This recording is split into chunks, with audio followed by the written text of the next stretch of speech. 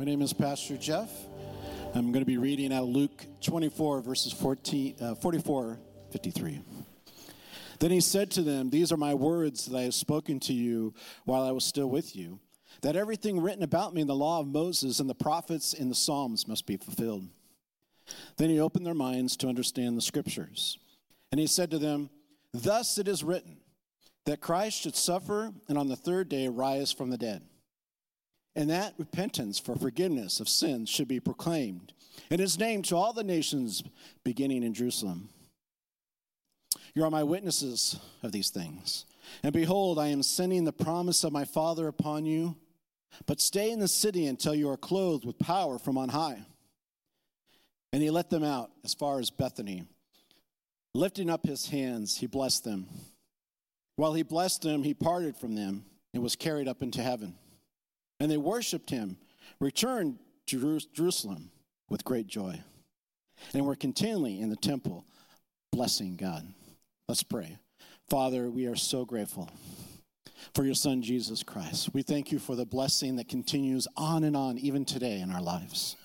May we continue to worship you as we listen to your word and your truth, that it would cause us, Father, to repent and trust upon you and your word.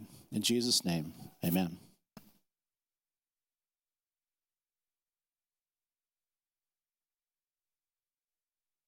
Hey, good morning.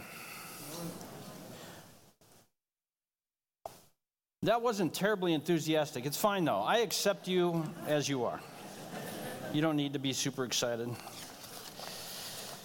This is our last message in our series on Luke. We started it in 1947.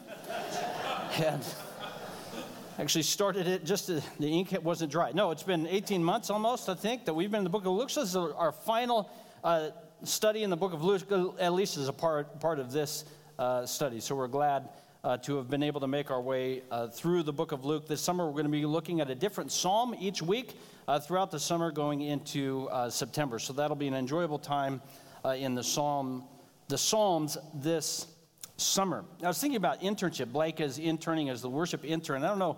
I was thinking fondly of that because myself and Pastor Jeff, who just read the scripture, we both served as interns here at this church when we were in high school, as long as a number of our friends did. And the people who have interned at this church are serving in places all over the world, including one of our more recent interns, Adam, who is now serving as pastor at FBC in Ashland. And so you might be praying for Blake because we have just found, one writer put it this way, figure out where God is working and join him there. And we just have seen as we've allowed young people to try it. What does ministry look like? They just end up serving the Lord. So cool. And also, sorry, Blake, but you must be destined for ministry. Or it also might mean, Blake, the standards of this church are terribly, terribly low. If they let Jeff and I do it, you might be thinking, wow, I became an intern at FBC. Apparently, if you can fog a mirror, you can be an intern. Say, let anybody do it. The power of Jesus' resurrection is what we're going to talk about this morning. The power of Jesus' resurrection. I want you to think about it this way. Maybe if you go to Yosemite this time of year because of the snow melt, there are a lot of waterfalls. In fact, I saw a report this week from one of the rangers down at Yosemite as he indicated there are waterfalls they haven't seen before. There is so much water melting. He said, oh, we didn't know this was a waterfall. But apparently it can be. So there's a lot of waterfalls. So if you go up to a real powerful waterfall, especially one that's falling from very high with a lot of water flow, maybe another one you might be familiar with is Multnomah Falls. If you walk up the path to the bridge, so you're very, very close to it, you can become sort of overwhelmed with the power and size of the waterfall. You hear the water crashing down and the weight of it, and maybe even if there are rocks and stones at the base of the waterfall, you may even be able to observe erosion that has occurred to stones because of this falling water. And so you can become sort of impressed. Wow, this is a powerful thing. Whoa, this is kind of cool. And then you go home. But what practical use is it? You take a picture. You take a selfie. Look, I stood in front of water falling downward. You know, that's pretty impressive. And you wonder, well, but people have said, you know, this should be put to practical use. So sometime in the history long ago, somebody said, you know what? If we stuck a wheel on this moving water, it'll turn a crank and we can mill flour from grain without having to hook a mule up to it. And so you can take this powerful thing and put it to particular use. And of course, in modern times, we said, well, if we ran all this water through a turbine, it'll turn an electric generator and we can produce electricity. So now something that is powerful but really not useful, you say, wow, that's incredible. That's really powerful. Interesting. It's turned into something that's particularly useful. And what I want us to see is the resurrection is also both of these things. The resurrection, on the one hand, we stand, especially on Easter Sunday, and we say the stone was rolled away and Jesus was raised in his glory. And we say, holy cow, Jesus was raised, and sort of the spectacle of the resurrection by God's grace impacts our hearts, and we say, that's incredible. But then maybe at some point, maybe it's Monday after the chocolate hangover hits in after Easter, we say, well, Jesus is raised, but I still got to go to work today. So what the power of the resurrection, what's the practical use of it? And that's what we see in this passage here with the disciples, is the intersection of the power of the resurrection with the life of the disciples. And then we get to discover what it produces in the individual. So the power of the resurrection, first thing I want us to observe about this, we're going to look at two things. Of course, the power of the resurrection produces a lot of things. We're just going to look at two things from the text today. The first thing is the power of the resurrection gives joy and assurance to fearful hearts. The power of the resurrection gives joy and assurance to fearful hearts. One of the popular things you see at church camps nowadays is what's called a high ropes course. Camp Tadmor, which is a camp run by our Association of Churches here in the Northwest in Oregon up near Sweet Home, has a high ropes course. So they build a balance and obstacle course in the trees. Of course, it would be boring to put it down by the ground, so let's build it 70 feet in the air. And so you got to climb up to this thing, and you're walking across various obstacles and balances and swings and whatever, and you're 70 or 80 feet up in the pine trees.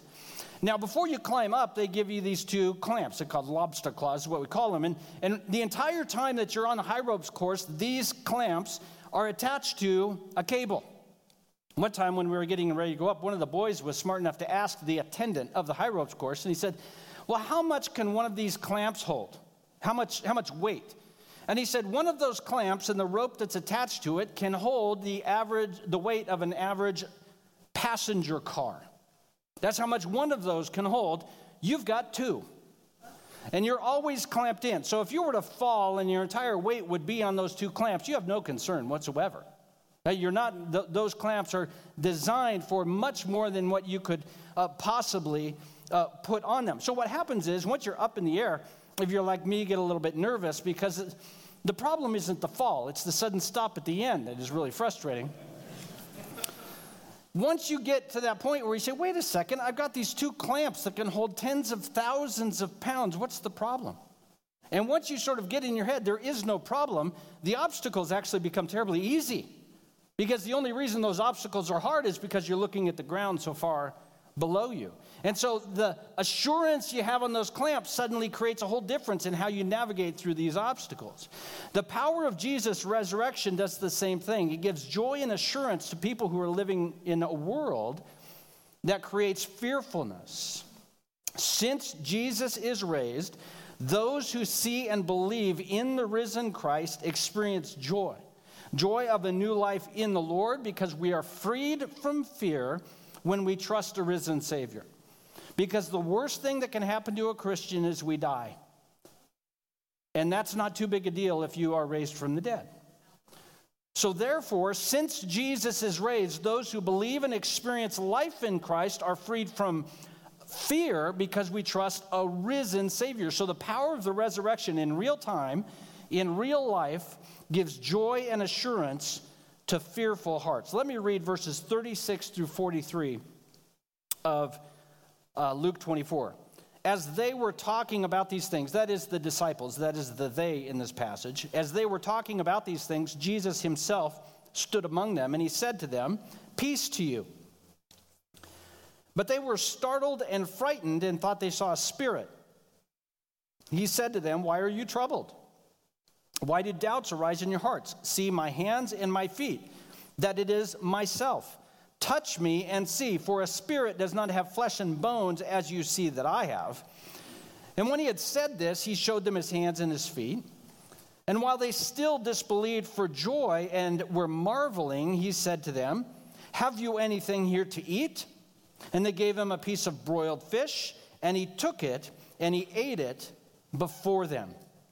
So here we have the disciples gathered together in the room. Christ has risen, but he has not yet made himself known to all of them. And the Bible describes the disciples as afraid. Verse 37, they were startled and frightened, especially when they saw Jesus, because they weren't expecting to see Jesus suddenly appear there before them. What's interesting about Jesus' phrase to them is he says to them, "Peace to you." So Jesus shows up in their midst, and he addresses them anticipating where they currently are. The current state of their spiritual life is fear and doubt. That's the current state of their spiritual life. They are afraid. They're not sure what's going on. They aren't sure what God is up to. They aren't sure what to expect, and so they are afraid. Now, what happens when we're afraid and we don't know what's going to happen? Our minds fill in the blanks of the unknown. When something pops up in the future and you don't know how it's going to work out, what your mind does is it fills in the blanks of the unknown, and oftentimes our mind fills in the worst possible scenario. And so the unknown actually accentuates our fear. So Jesus encounters them risen where they are, which is full of fear and doubt. And he says to them, "Peace to you." Why is this critically important? It's because of this. When Jesus appears to his disciples, he does not try to interact with them where they ought to be. He interacts with them where they are. Because should the disciples be afraid and full of doubt right now? No. Jesus had told them on numerous occasions, "I am going to go to Jerusalem, I am going to die, I'm going to be buried, I'm going to be raised from the dead." A number of times, in Luke, 2 at a minimum. So he has told them, here's the plan. There should be nothing to be afraid of. They should be waiting for him to show up, and when he shows up, they say, "All right, you're on time, let's get busy." And so where they should have been is a place of assurance and strength and power, knowing Jesus was doing what he said he was going to do. But he didn't address them where they ought to have been. He addresses them where they are. And where are they? Full of fear, full of doubt. So Jesus shows up to his disciples. His intention is to meet them right where they are in this moment, even though it's not a good place, and address them in such a way to invite them to something different.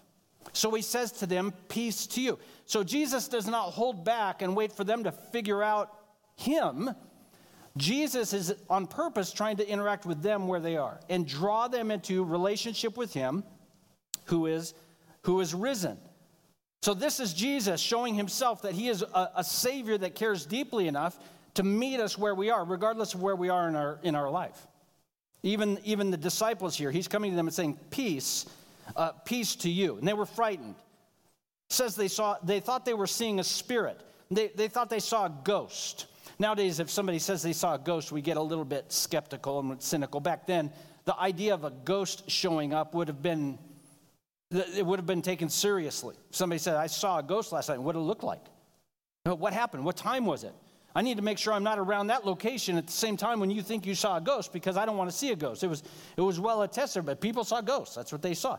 And so they thought they were seeing a ghost, and they were afraid at seeing a ghost, which is strange because this has happened before. This happened on a lake. They were in a boat, and Jesus walked by on the lake, and they were afraid because a ghost was walking in the water, and he had to tell me, "It's me." Like, this has happened before. Now, see, even we get impatient with the disciples. Are you guys serious? Like, is this really taking this long? Jesus doesn't do that. "Peace to you. I want to reach you where you are," Jesus says. Look how Jesus helps them. "Why are you troubled? And why do doubts arise in your hearts?" Verse 38, look at that carefully. "Why are you troubled? Why do doubts arise in your hearts?" It's a really fair question. I mean, everybody should ask that question every now and then. Why am I troubled? Why do I doubt? Because everybody does. Everybody is troubled from time to time. Everybody doubts from time to time. Everybody doubts about different things, about what the Bible teaches and about what Jesus has said. We all do that. This is normal. That's called being alive. But what Jesus wants us to do is look at what troubles us and look at our doubts and be willing to question the certainty with which we doubt. Because that's all a doubt is. What a doubt says is, I am certain this shouldn't be. And Jesus says, are you really? Should you be so certain? So what are they doubting? They're doubting that Jesus is raised. This can't be a thing. And all Jesus is saying, are you so certain that you know how things work? Because that's where doubt comes from. Doubt says, I know how things work. And what the Bible says, it doesn't work the way I am certain things work. So therefore, I will doubt the Bible. And all Jesus is saying is, how are you so certain about that?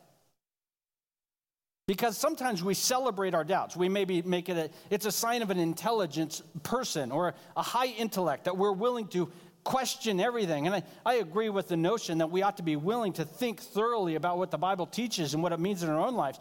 But we become so certain of our cynicism, we fail to question our cynicism. And that's what Jesus is doing here. Are you so certain you know how the world works? Are you really that certain that you will doubt? And so Jesus asked them to think about, so why are you so full of fear? Why are you so full of doubt? So then what he does, because he's so kind, he provides them better information than what they're working on. Their going theory was this: people don't rise from the dead. Again, it's a little funny for the disciples because they have seen, people rise from the dead. So their working theory is that's not how things work. So Jesus provides them information. Look, he said, look at my hands and my feet. Now, he is not wanting them to notice his well-moisturized skin. That's not what he's saying here. He's wanting them to notice the scars that are appearing on his hands and his feet. And the scars, of course, are there as a result of the nails which were used to attach him to the wooden Roman cross. And so he shows them this information. Look, I want you to understand, I'm not a spirit. My body has raised. I am raised from the dead. So he gives them two pieces of information. Look at my hands and feet. So therefore, I am Jesus. The same person who was crucified stands in front of you. Not an apparition, not a vision. They're not in a trance. They're not drunk. They're seeing the physical, bodily, resurrected Christ in front of them. So he shows them hands and feet, and he goes even further. Touch me and see. So they are told, grab my hands, rub my shoulders. We know from the other Gospels, Thomas was even told to put his hand into the side where Jesus was pierced by the Roman spear. And he's saying, I want to provide, look, I am raised bodily. My physical body was raised from the dead. I am a resurrected Savior. So he wants to show them he is real. He is alive bodily. He wants to meet them. He wants them to question their doubt, which says there's no such thing as resurrection. And Jesus gives them information. He says, no, you're looking at a raised Savior, the Savior who has risen from the dead. When he had done this, verse 40, he showed them his hands and his feet. And while they still disbelieved with joy and marveling, he said, have you anything to eat? So they looked at him and they examined him, and his disposition towards them was kindness. I mean, hasn't Jesus been through a lot this particular weekend? I mean, they abandoned him, they rejected him, they cut off a servant's ear and left him, they disowned him in his presence. He saw Peter disown him. He saw them all run from him. He's been mocked by the Roman soldiers. He'd been mocked by his own people, the people of Israel, who he himself redeemed out of slavery in Egypt, who he himself fed for 40 years across the wilderness wanderings, who he himself led in their campaigns into the promised land. This people has rejected him. And so he was put on a cross and mocked. So he's had a terrible, terrible weekend. And now when he shows up, the very people that he was closest to have trouble believing that he's alive. Regardless of all of these things, Jesus' disposition towards the disciples and towards us is one of kindness. And doing everything that he can do in order to meet us where we are, that we might see the risen Savior. Not meeting us where we ought to be, but where we are in this moment. Even if this moment is defined by fear, it's defined by doubt, or even defined by egregious sin, as it was in the life of some of the disciples. Jesus meets us where we are with a disposition of kindness. Notice, it's not believe me or else here. You notice that? What's he say? Peace to you. Look at my hands and my feet. Look. It's me. He's wooing them into belief in the risen Savior right where he is. And now things change, and they're stunned. In verse 41, they were still disbelieving for joy and marveling. This is that disbelieving when something so amazing happens that you just can't get your head around it. When you apply for the college, the long shot application, and you get in, and you just sort of can't believe I got into this one. Or when you're offered the job that you applied for that you barely qualified for, and you sort of had to massage the resume a little bit, and then you got offered the job, you can't believe it. You're full of joy, and you're stunned at this amazing thing. This is something I never thought could have happened, and now all of a sudden it's happening. And then you have to confirm it. I don't know if you've ever gotten those kind of letters or emails. You have to read it through 10 times. No, I've certainly read it wrong. I've missed a word that means the whole thing is the opposite of what I think. And with such joy and ecstasy as they suddenly realize Jesus is raised, that's where they're in. Is this really happening? That's where it says they disbelieve, but with joy and marveling. So he said to them, have you anything here to eat? And so they gave him a piece of broiled fish. Well, that's good. I mean, broiled fish is good. I would have gone for something else, If I'm the risen Savior, a steak would probably be what I would have, you got any prime rib handy? Something. But broiled fish is what they ate a lot of there. And he ate it because it was well known back then. Again, nowadays we don't have theories on how ghosts operate because we basically disbelieve there are such things. The theory was ghosts don't generally eat, and so they don't eat. And I don't know who came up with this. This is just something that was believed culturally. So Jesus is a way of connecting where they are. He eats some fish. Look, I'm not a ghost. I'm eating fish. And so they look, and he's kindly and gently doing everything he needs to do to reassure them, I'm alive. I'm alive. The power of Jesus' resurrection meets us where we are in the moment. And Jesus allows us to see him and look at him and examine him. And he kindly is trying to make known to us through his word and the power of the Spirit that he is raised, that we might leave our life of fear and doubt and by faith see him and enjoy a life of joy and assurance. And that's what the power of the resurrection does. Let's look briefly just for a moment at the end of this section, down in verse 50. Let me read it again. They led him out, Jesus led them out as far as Bethany and lifted up his hands and he blessed them. And then he goes up in heaven in verse 52. They worshiped him and returned to Jerusalem. Look how they changed. How'd they start the passage? Fear and doubt. And now what have they come to? Worship. They have gone from fear and doubt, and by the power of the resurrection, not them, the power of the resurrection, their eyes being opened to the resurrected Christ, they move from fear and doubt to joy and assurance. So therefore, in joy and assurance of a risen Savior, they now worship the risen Savior. So this is what we must recognize. Jesus knows how to handle your fear and your doubt. He can handle it, and he knows how to handle it. You don't know how to handle it. I don't know how to handle it. And oftentimes we don't know how to handle that, and we don't think God likes it, so we just keep it all inside and we won't tell anybody. Jesus knows how to address our fear and doubt. Jesus knows how to handle it, and he also can handle it, so you may as well be honest with him about it. Because he is the one who gently comes to us as a risen Savior and wants to show us by the power of his Spirit in his word that he is risen. He lets us know he is alive, and the point of him letting us know that he is alive is so that we can have peace and joy with him today. That's the goal. It's to leave fear and doubt and enjoy life with the risen Savior in assurance and joy. The power of the resurrection gives us joy and assurance even in our fearful hearts. Okay, that's one purpose of the resurrection. Let's look at the other one. The goal of the risen Christ is to reach our hearts, but with a particular aim in mind. So the goal of a resurrection is we would see Christ raised, have joy and assurance, and then we would tell others about the risen Christ.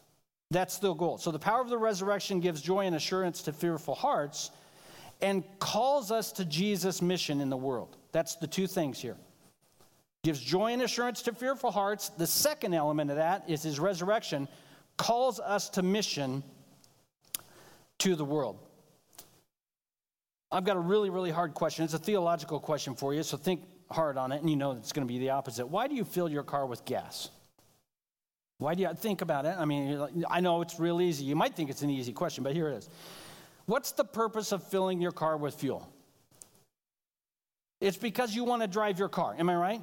You don't typically store fuel in your car. You don't put fuel in your car for storage. If you want to store fuel, you might have a tank on your property. Some people who live in very rural areas, they might have a tank on their property where they store fuel. But the fuel in your car is intended to be used so that you might drive your car around. Or if you live in town like I do, you might store fuel in a little gas can in your garage because you're going to use that fuel to put into your mower or your hedge trimmer or whatever it might be. So you put fuel in the car because you want to go somewhere. So life in Jesus, the aim of life in Christ is not merely to be filled with joy and assurance. That would be like us putting fuel in the car and then parking in the garage. The goal is to be filled with joy and assurance because Christ is raised so that we can engage with his mission and have purpose. The purpose is not to merely be filled with joy and assurance. The purpose is to have the joy and assurance we have by having seen the risen Christ move us to engage with our purpose in Christ, which is his mission. So while Christ brings us joy, our purpose is to give good news to others. The risen Christ gives us new purpose in his kingdom as witnesses that Jesus has raised from the dead. Look at verse 44. Jeff read it earlier. Intern Jeff. That was a long time ago. Jesus said to them, "These are my words that I spoke to you while I was still with you, that everything written about me in the law of Moses and the prophets and the Psalms must be fulfilled." So Jesus had a purpose, didn't he? We talked about this quite a bit last week on the road to Emmaus. Jesus had a purpose, and it was described by the scripture in Moses, the prophets, and all the writings. Last week we said from cover to cover, the Old Testament anticipated the ministry of Christ, and Jesus' purpose was to accomplish everything the Old Testament said he was going to be. And Jesus says, "I did everything." So Jesus' ability to obey God is unmatched by any human who has ever lived. Jesus did everything the Father wanted him to do. Jesus did absolutely nothing God did not want him to do. Also, Jesus did everything the Father wanted him to do precisely at the moment God wanted it done. So now just measure your own life with that. How you doing? The few times you and I are really good at being obedient, we're about 20 minutes late, aren't we? Like God tells us to do something and we argue and argue and argue and argue and argue. Fine, I'll do it. And God said, "Well, I wanted it done last week." But go ahead. Yeah, that's fine.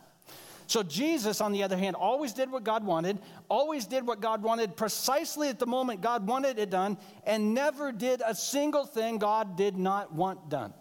That's perfect, 100% obedience. And Jesus did that to the glory of God as our sacrifice. So Jesus says, "I have done everything in Moses, in the prophets, in the Psalms. I have fulfilled everything." But there's more to what Jesus has to do than what he did. Look at verses 45 through 47. He opened their minds to understand the scripture. That's great. He said to them, "Thus it is written, the Christ should suffer on the third day and rise from the dead." Verse 47. "And that repentance for the forgiveness of sins should be proclaimed in his name to all nations, beginning in Jerusalem." So Jesus is saying, everything that I did was predicted in the Old Testament. And I had to fulfill all of it because he is God who was born as man. So he fulfilled everything the Old Testament said he was going to do. He said, but guess what? It is also written. There's more to the story. It is also written that this good news will be proclaimed to the entire world. So Jesus' life was scripted by the Old Testament, and he fulfilled every word of it. And he says, but the Old Testament's not done yet. We're not done with that yet, you notice. He says, it also says this good news will be proclaimed to all nations beginning in Jerusalem. And the disciples, if they're like any of us, we would say, well, get started, Jesus. And what does he do? Goes to heaven. He shows them, here's what the scripture says. Here's what scripture says. I have to do all this exactly right. And he said, by the way, nailed it. Here's what else the scripture says must be done. And that's your guys' job. So just as it was necessary that Jesus' life fulfilled the Old Testament, it is necessary that his work be completed to proclaim the good news to all nations, beginning in Jerusalem. And lo and behold, he is intending to fulfill that job through his disciples. That's the plan. That's what he's saying. I'm going to be witnesses of my resurrection to the nations through the disciples. That's the purpose. He is not going to stay here for that part. He is going to send his Holy Spirit, as we will see in a moment, to empower his disciples to do that. The anticipation here is that we would take as seriously our role to fulfill the scriptures as Jesus took his role to fulfill the scriptures. Our purpose now is to fulfill what the scripture said about our Savior, testify to the risen Savior to all nations beginning in Jerusalem. And if you read the book of Acts, remember, Acts is the next book after the book of Luke that he wrote. The book of Acts is the story of this happening. Remember, the book of Acts starts in Jerusalem, and where does it end? Rome. And it's the beginning of the story of the disciples taking this good news to all nations. So the power of Jesus' resurrection calls us into Jesus' mission, which is to fulfill the word of God and proclaim this good news to all nations. Verse 48 and 48. You are witnesses of these things. That's what he's telling his disciples. You've seen the risen Savior. You have seen the risen Savior, so you're to go out and tell people Jesus is raised. Tell them, you've seen the holes in my hands and my feet. Tell them, you saw me eat fish. Tell them, you saw me ascend into heaven and say that I'm going to return. But he tells them they're not going to have to do it alone in verse 49. The Holy Spirit will come upon them to empower them to accomplish Jesus' mission. So what's the mission and purpose of the resurrection in our life?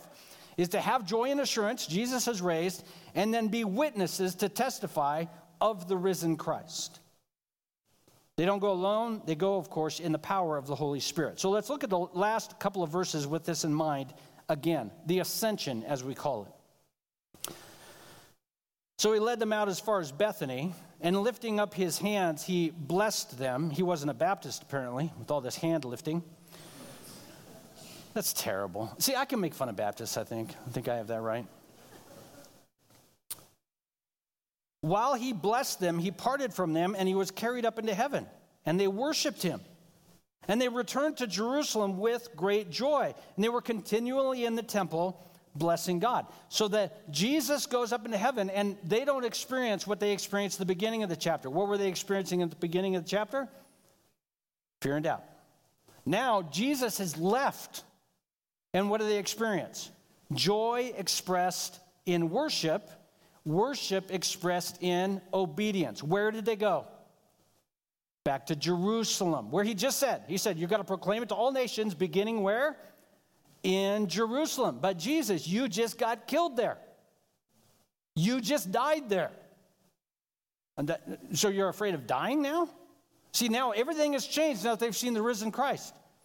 We have joy and assurance that he is risen, so therefore I can go engage in his purpose, which is to be proclaim the risen Savior starting in Jerusalem. I don't have to worry about it. What are they going to do? Kill me? And they do, in fact, do that. Stephen's going to die in Acts chapter 7. James is going to die. This is going to happen. So they find purpose in Christ. They recognize his kingdom is greater than anything in this world, and they have joy from Jesus, and they give joy to others in Christ. That's how it works. The power of the resurrection reassures our heart that we have a risen Savior, and the intention is that joy and assurance is expressed to others as we tell to them, we have a risen Savior. A couple of things I just want to touch on by way of review. Some of us, because we struggle with doubt, and by some of us, I mean if you're alive. Everybody doubts. I don't know why we're so embarrassed by this. People doubt. Stuff happens. You go, God, really? Have you ever had that prayer? That's one of my favorite prayers. Something happens in life. You go, really? We're doing this now. This makes no sense to me. And so you go through all kinds of doubt. God's not good. He's not present. He's on break. I don't know what he's doing. So you go through doubt. So what we tend to think is God is like throwing stuff into our life to make us doubt, right? And then as soon as we doubt, he jumps into the room. Gotcha, you're a doubter. I want to make you feel terrible about your doubt. But what we have to recognize is how Jesus approaches doubters. How does Jesus approach doubters in this passage? Peace to you. He doesn't then meet us where we ought to be. He meets us in that moment because he's a kind Savior, full of grace and truth.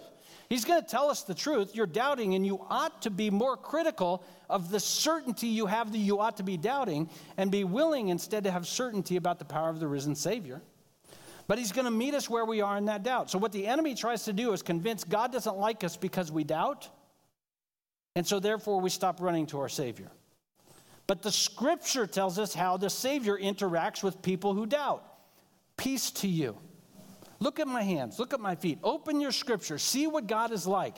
He meets us where we are, not where we ought to be, and calls us into a life of joy and assurance, which is what Jesus' resurrection does for us. So this is how it works when the stuff of life happens. The resurrection gives us joy and assurance. Since we know Christ is raised, when the stuff of life shows up, that stuff that drives us bonkers, it gives us stress and worry and all these kind of things, we pray for those things, but because we have our joy and assurance in a risen Savior, we don't need God to answer those prayers in a particular way. So what happens is when my joy and assurance is on a risen Savior, I can pray about the stuff of life, and if God says no, I can join Jesus in the Garden of Gethsemane and say what? Well, not my will, but yours be done, because my joy and assurance isn't based on how you answer my prayer. My joy and assurance is based on I have a risen Savior. And my source of joy comes from something different than God doing things I want. It comes from the fact that Jesus is risen in power for me. Let's talk a little bit about purpose. Not porpoises, purpose.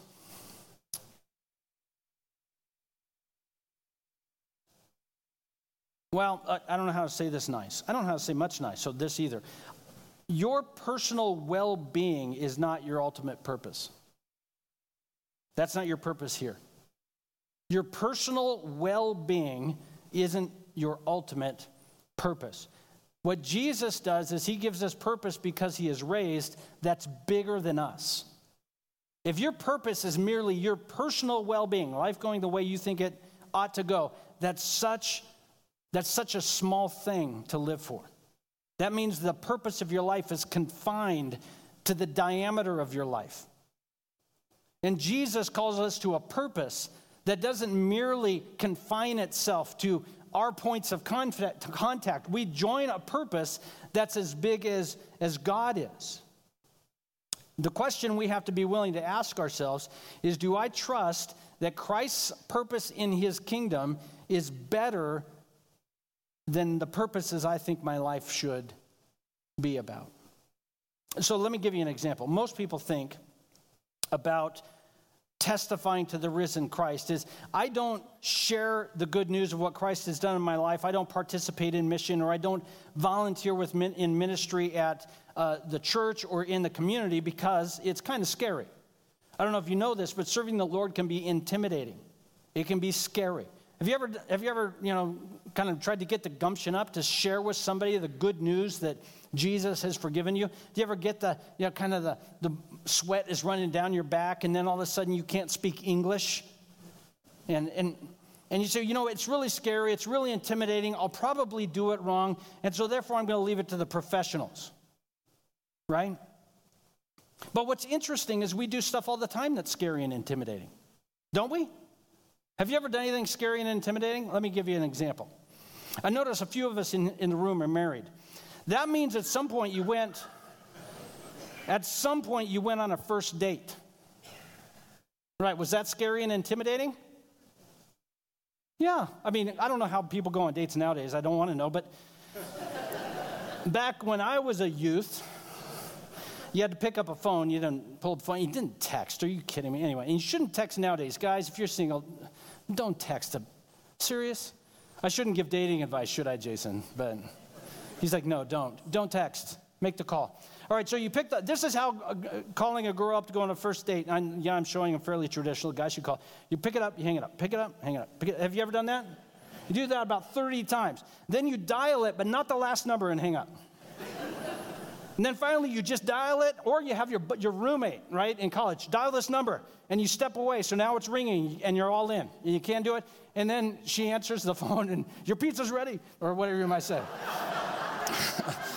So it's scary, but finally you get the guts, and you ask her, and she says, yeah, because she has no idea you've been making this call for an hour.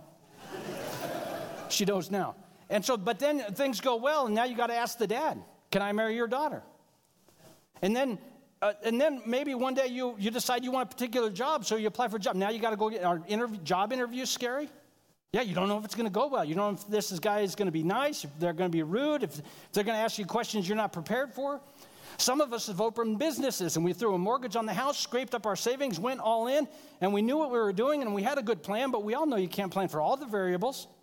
So we don't know how it's going to go, and it's scary, and it's intimidating. Is it going to work? So don't come at me with it's scary and intimidating, because we do scary and intimidating all day long. I'll explain to you why scary and intimidating gets in the way. Here's the thing. Let's go back with the asking the girl out. You want to ask the girl out, there's this obstacle of scary and intimidating, but you will scale that wall of scary and intimidating. Why? Because your purpose is so grand. That purpose is so incredible that I will scale that wall of scary and intimidating. The problem with scary and intimidating with the mission of God is not that there's an obstacle, it's we don't think the purpose is that grand. And so the reality is it takes a speed bump of intimidating to convince us it's not worth our time. And it's not because the purpose isn't grand. It's because we've decided it isn't grand. And now, as a matter of fact, I don't want to throw this church under the bus, so I'll involve all churches. So as a church, what we said is people don't think the purpose is very important. And so therefore, anything will derail Christians from pursuing God's purpose. So what we're going to do is we're going to look for ways to make serving God so convenient and so easy and fits right into your day and requires no risk and all you have to do, and it's so super easy. So what did we just confirm for you when we tried to make serving the Lord easy? You know what? You're right. The purpose is kind of lame. And if the church can't make it easy, you probably shouldn't bother. See what happened? When did this start? I have no idea. The purpose of Christ is the highest purpose there is. There is no other purpose in the universe that is grander, more exalted, more important than the purpose of Christ to share the risen Christ to the nations beginning in Jerusalem. There is no other. You can come up with anything. The problem isn't whether or not our purpose is grand in Christ. It's whether or not we actually believe it. And the trajectory of our lives will reveal whether or not we think it's actually grand or not. This is the greatest of all purposes there is. There is no higher calling in the universe than being a witness of the resurrection of Jesus, full stop. No higher calling than to be a witness of the resurrection of Jesus. And the power of the resurrection of Jesus gives us joy and assurance so that we can engage in this purpose to see Jesus proclaimed around the world. The power of Jesus' resurrection gives us joy and assurance, especially to our fearful hearts, and the power of Jesus' resurrection calls us to Jesus' mission. Final thing, we often talk about hope. We ask the wrong question about hope. Often we ask, what do we hope for? When the better question to ask is, when is your hope? And for the believer, our hope is when Christ returns or when we see him in glory, in eternity. That's when our hope will be fulfilled.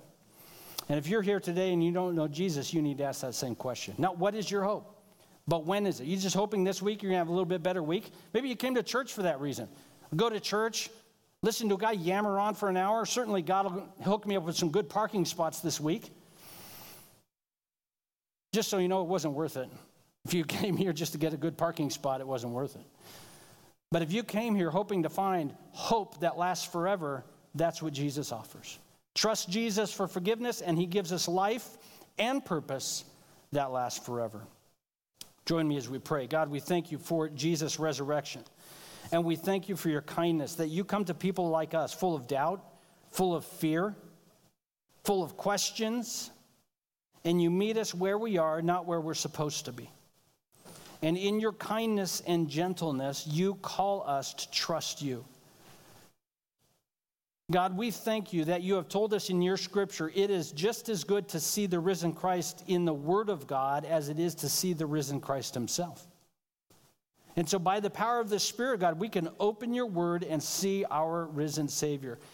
And God, we would pray that this week, for those of us who struggle with fear and doubt, that by the power of your resurrection, you would give us joy and assurance that we serve a risen Savior that meets us where we are. God, I would ask, though, in those moments where you give us that joy and assurance, that you would remind us you didn't give that to us to store and to hold on to. You gave that to us that we would engage in the greatest purpose there has ever been, and that's to testify of the risen Savior in the world around us. Show us, God, what it looks like in the relationships we have around us to share with people the hope that we have been made new because Christ is risen. We thank you for Jesus. We thank you he's coming back. And we pray, God, that you would give us strength to endure to the very end. In Jesus' name, amen. Why don't you stand up with us as we close with a song?